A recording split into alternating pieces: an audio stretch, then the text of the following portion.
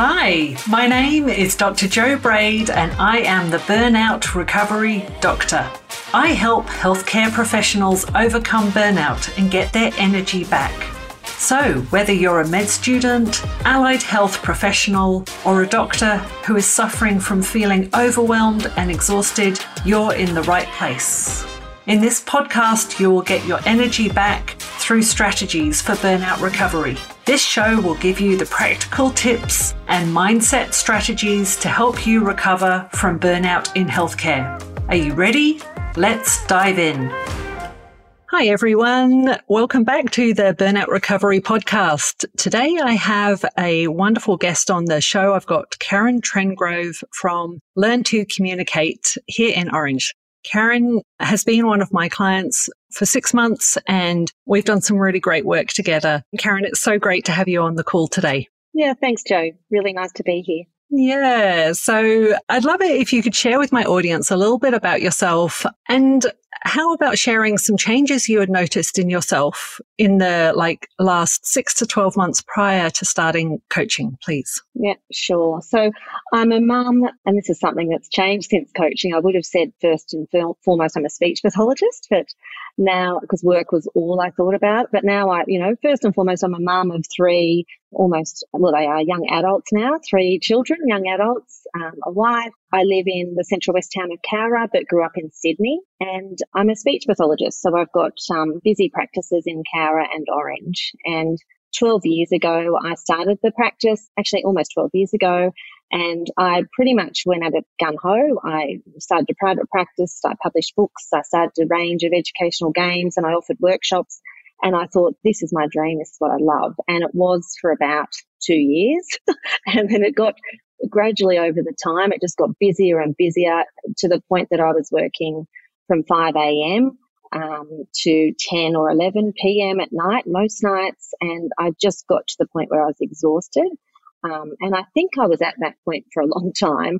But in the 6 to 12 months before I reached out to you, Jo, I think I just got to the point where I was just really, really unhappy, and just realizing I'm just flat. I just felt like I was a shell of who I used to be. I'd always been really energetic and driven, and I've loved my chosen career, really positive, easygoing. And I just found that I was getting irritable. I was always tired. I just felt flat. I felt like I had no social life. I was really feeling sorry for myself. I was actually looking at myself thinking, you're just pathetic. There was no self-compassion there. I just thought, I didn't realize it at the time, but sort of looking back and reflecting of where I was at, I think I was really just at rock bottom and just feeling really sad and had that sort of, I just don't really want this to be what the rest of my life feels like. It looked good. Everyone used to say to me, oh, it's amazing what you've created, and oh, you're incredible, you're amazing. And I'd be doing this internal eye roll, like, you have no idea. It doesn't feel amazing. I've got a really profitable, successful business, staff, clients who feel like I'm giving them a good service, but I just felt empty and depleted on the inside and just exhausted and sad. Yeah.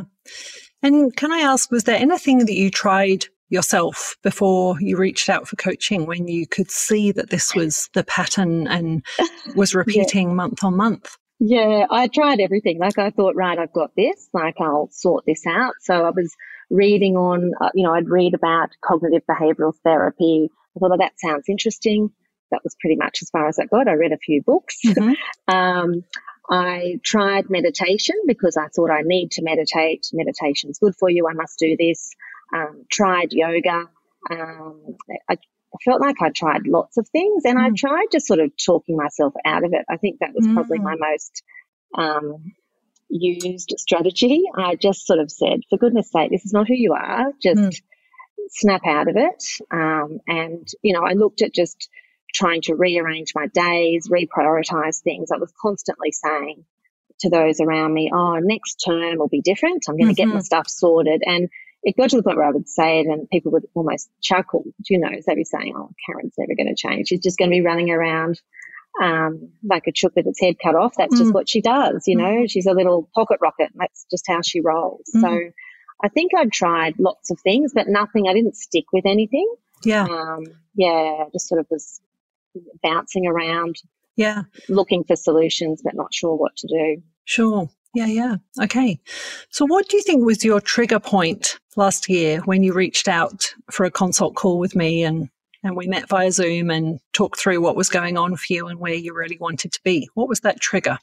Yeah, I think it was, Jo, I think I'd been stalking you on Instagram for a little bit. And I was going, oh, Jo, some of these things she's posting are kind of like, oh, you know, I was thinking, oh, gee, that struck a chord. And so I would just sort of would read your posts. And there was one you had about overwhelm that was just asking questions. And I thought, oh, my goodness, this woman is in my head. Like, that is how I'm feeling right now. And I hadn't thought about going to someone for some help because I thought, look, I don't want to go to a psychologist. Surely I'm not that bad. And that seems a bit drastic.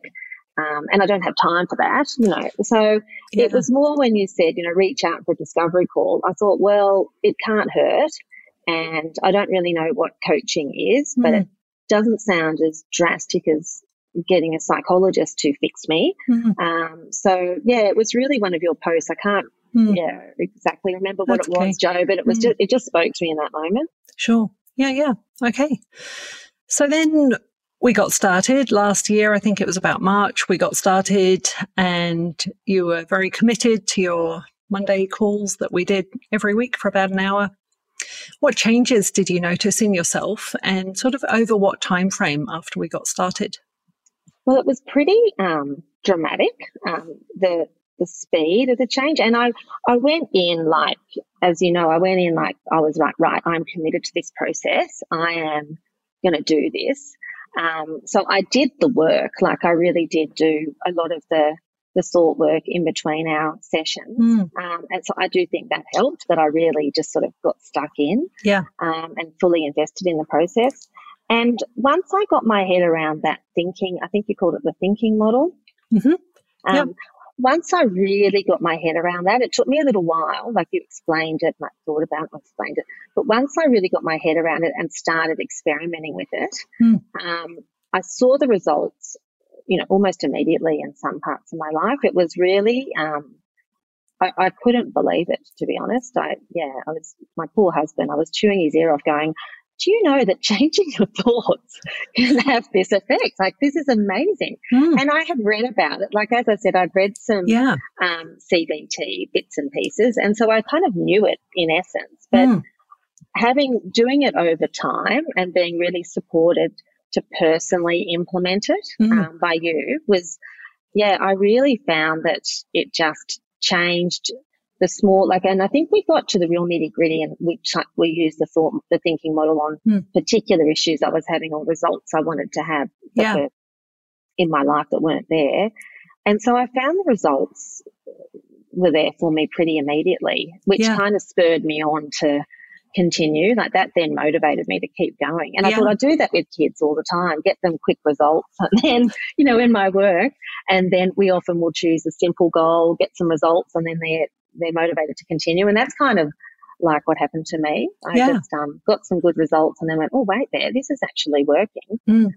Because I was admittedly a little bit skeptical at first, not skeptical, but probably just a bit of healthy skepticism, like, oh, is this going to work? And in the back of my head, I thought, I think I'm too far gone for this. I just don't think this is going to work.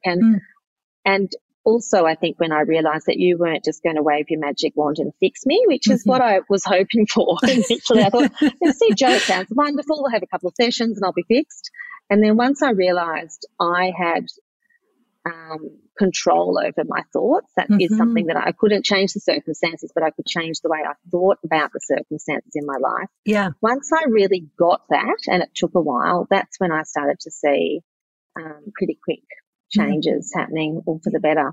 So I know we worked on your schedule quite a lot, your work day schedule. Karen, would you like to share a bit about sort of what the changes were for you there in sort of how it felt turning up to work and how it felt seeing the schedule ahead of you for the day, like that sort of before and after concept of how it was for you?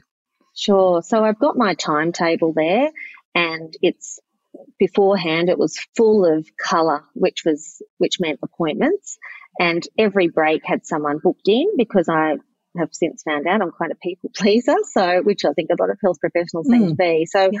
I was constantly booking people in because there's quite a high demand for our services in both towns. And so I would look at my schedule and think, it would just induce panic in me. And my thoughts were, oh my goodness, I've done it again. I've overbooked myself. I hope someone cancels. Like, this is what I'd be thinking. Hopefully some child will be sick and cancel, which is awful. But I'd be hoping and praying for some cancellation so that I could get a toilet break or a cup of tea in the day. And my thoughts were just panic. So what I tried to do when I was trying to just fix this myself is and I've since realised I've just been very action-oriented in lots of areas of my life. I think, well, I can do this, yep. So I'd go and I'd reschedule, I'd block out times in my timetable for preparation, phone calls, meeting with staff, supervision, professional development. I'd book them all out. It would look all really pretty, but then it would get to that day and I'd just book a client straight over the top every time. You know, I'd take away that unavailable block and I'd put it in with the client. And so I just could not stick to those actions just weren't sticking. So the result was I was constantly overbooking. I was constantly thinking, I've got too much to do. How am I ever going to manage this? And I was just getting through to Friday each week. So that's what it was beforehand. And then with your help, I think we started right from the bottom, and you said, well, what are the bottom of that thinking model? And you said to me, what are the results you'd like? And I said, well, I'd like to look at my timetable and have all these lovely blocks of uninterrupted time where I can invest in some professional learning, or I can meet with my staff and support them because I know they're not getting enough of Karen time to develop their skills. Yes. I knew I could really visualize the calendar. That's what I want. I want to have a nice a calendar that I like the look of. And then you said, well, what actions do you need to get to that? And I said, well, I need to book it out once on a Monday. I need to have time to do it. So we sort of came up with an action plan. And then you went back up and said, what emotions do you want to feel when you look at this schedule? Yeah. And I said, I want to feel like, reassured that, it's all sorted. I want to feel like just calm and kind of, I think another word was a bit determined, like, yes, this is what I'm going to do. This looks good. I'm going to stick with this. And then the thought behind that was I like the way my week looks,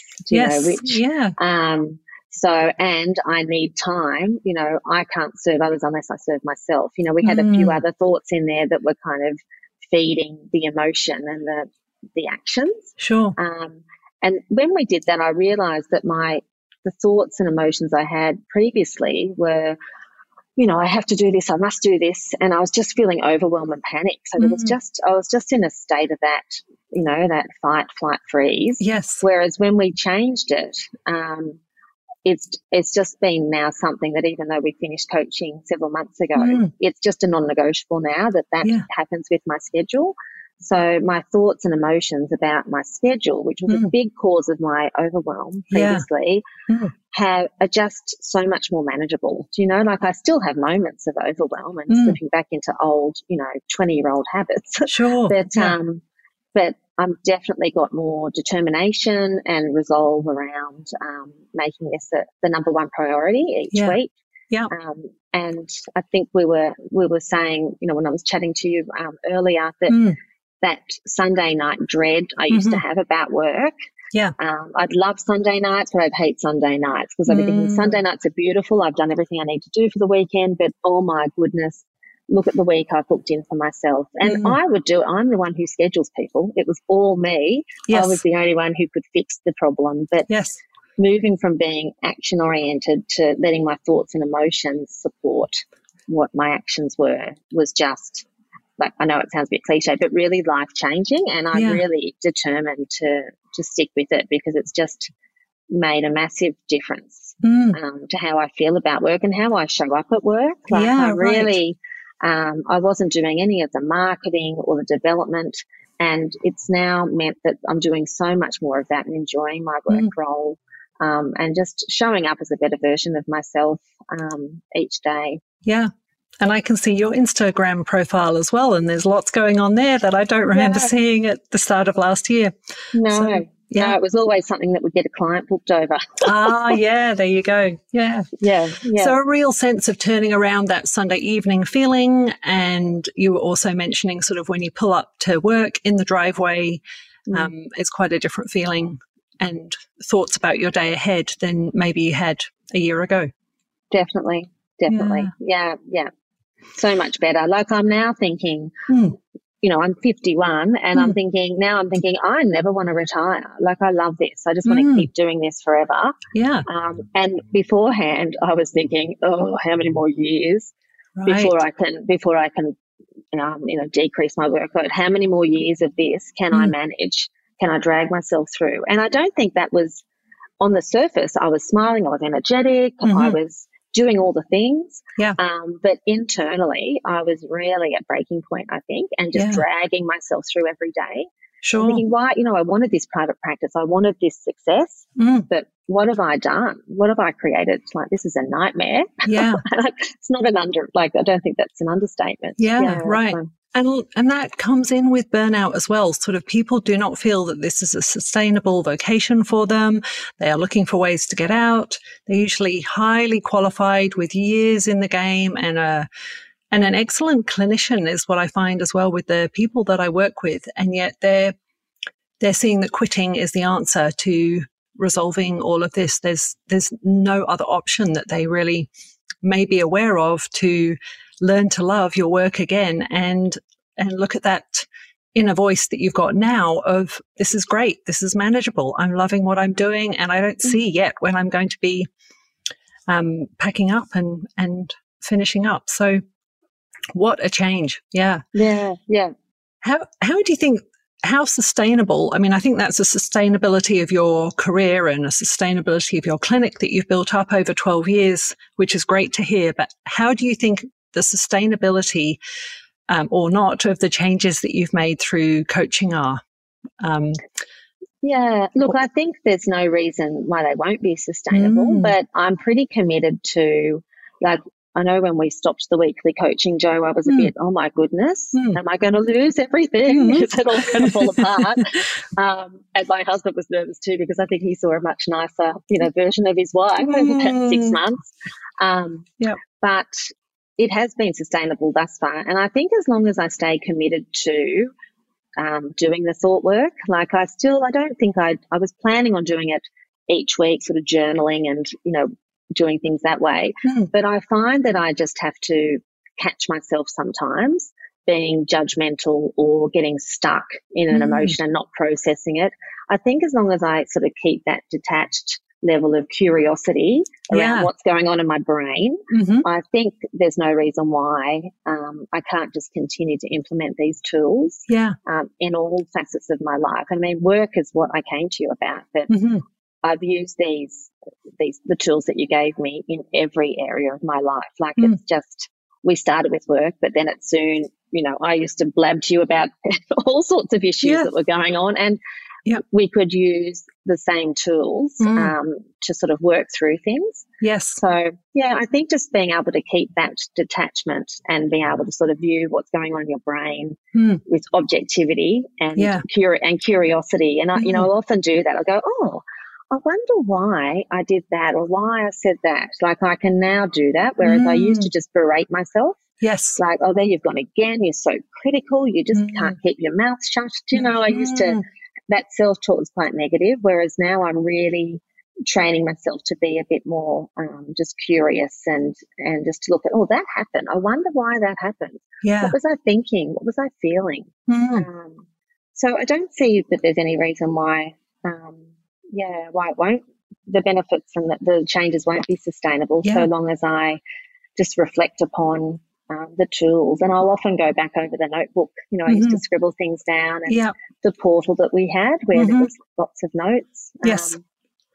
So I'm really positive. Yeah. Great. Well, you certainly did the work in between, so it was a toolkit, I guess, that you became confident in using and familiar with using through last year. And it sounds like you really still use it in the daily. It's always there with you, and you probably pick up in yourself if you were sort of becoming judgmental, and you just question yourself again and pause and just say, well, why is that going on?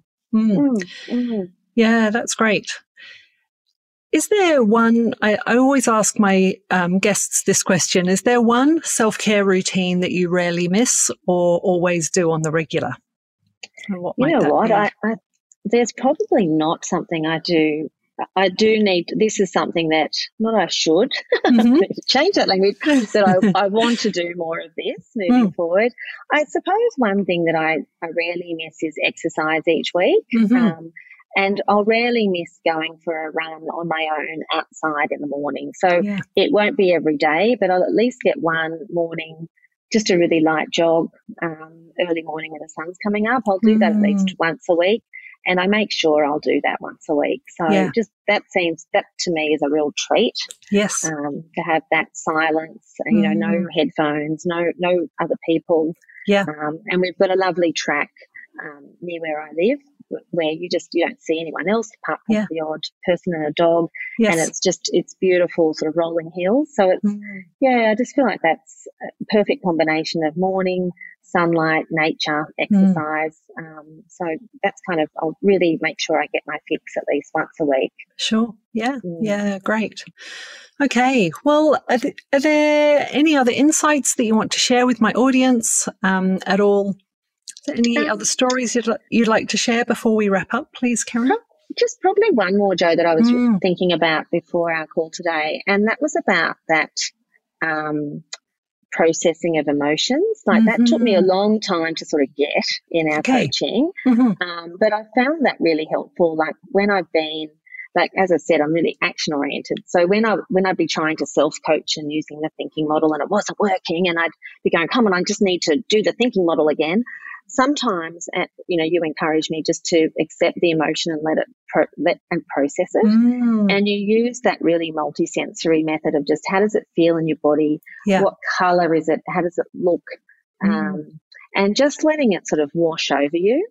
And I found that I used that in the morning I used to wake and feel quite panicky each morning before work, and I wouldn't know what the thought was. I would just feel a bit panicky waking up because of, and the thought was, I think, oh my gosh, I've got a big day. I better get up and get sorted. I'm not quite organised. And I was finding it really hard to change that thought behind that emotion. So instead we decided to just lie there and process that emotion of panic and overwhelm and stress.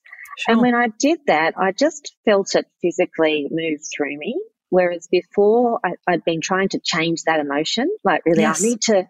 So I was creating thoughts that were not really believable. So they weren't changing the emotion anyway. So I was saying, my thought, I was trying to say, I'll be fine. I can get through the day. But I wasn't really believing that. So I was just getting stuck. And I was also trying to avoid the emotion rather than process it. So I'm finding now that when I'm experiencing those less palatable emotions, the yuckier ones, I'm trying to just objectively go, okay, I'm feeling this.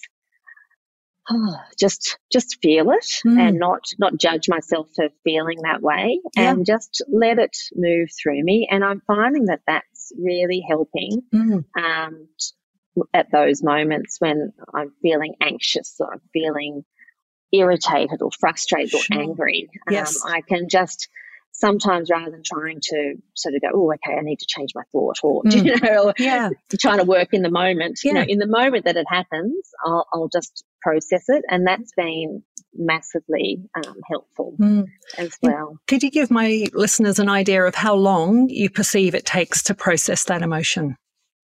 Well, the panic in the mornings, like I felt it. It was really bizarre. Like I really felt myself. Once I surrendered to it, I felt myself almost sinking into the bed. Like I felt a heaviness in my body. And then I would feel it. Some days that would just sort of dissipate within a few minutes. Other days it would kind of rise and fall like a wave. And so instead of going, oh, damn, that emotion's there again, I was thinking, okay, it's back. back in my body. I can feel it here, but I'm in such a comfortable bed and my body is heavy, do you know, and then it would go again. So sometimes it would rise and fall, but over a period of several minutes, whereas before the only way it would go was when I get out of bed, do you know, and then I'd be full steam ahead. Another emotion would come in. It wouldn't be that panic, but that's been really, really helpful. And it's still a work in progress, but it's just processing emotions has been something that I wasn't doing before. I was just getting stuck in them, and that I wasn't moving through them. I remember you spoke about a tunnel, you know, like you move through this tunnel of emotion, and that image for me was really helpful. That it won't stay if I just let it happen. It will move, it will shift. So it's a chemical cascade in our body, and the research shows it takes about 90 seconds for an emotion to pass through. But I think it's hard to perceive that unless you do allow it and allow the process of it. And I think it goes to show that doing this work doesn't actually really take that much time, and that time is going to pass anyway. You're either going to pass that time stuck in that emotion or running away from that emotion or trying to bury that emotion, or, as you said, about a minute and a half or coming and going over a handful of minutes, and then you've got through that emotion and, you know, either returning to sleep or getting ready for or thinking about the day with a different thought. Definitely. Okay, great. Well, I really appreciate all of your time today, Karen, for sharing your insights from 6 months of coaching together with my listeners. Would you like to let my listeners know where they can find you? Should they have a family member that wants to have some speech pathology? Yes, certainly. It's probably best just to go to our website, which is learntocommunicate.com.au. And we're now, because I've got the time, or I've made the time, all over our Facebook and Instagram page, so people can direct message me that way as well. Fantastic. No, that's really great. Thank you so much for your time today, Karen. I'm sure my listeners are going to get a lot out of everything that you shared today. See you again soon. Great. Thanks, Jo. Thank you. Bye. Thank you for tuning in to the Burnout Recovery Podcast. If you liked what you heard, please hit subscribe and head on over to my website at drjobraid.com. There you can download my free guide with 10 tips to take if you're nearing burnout. See you next time.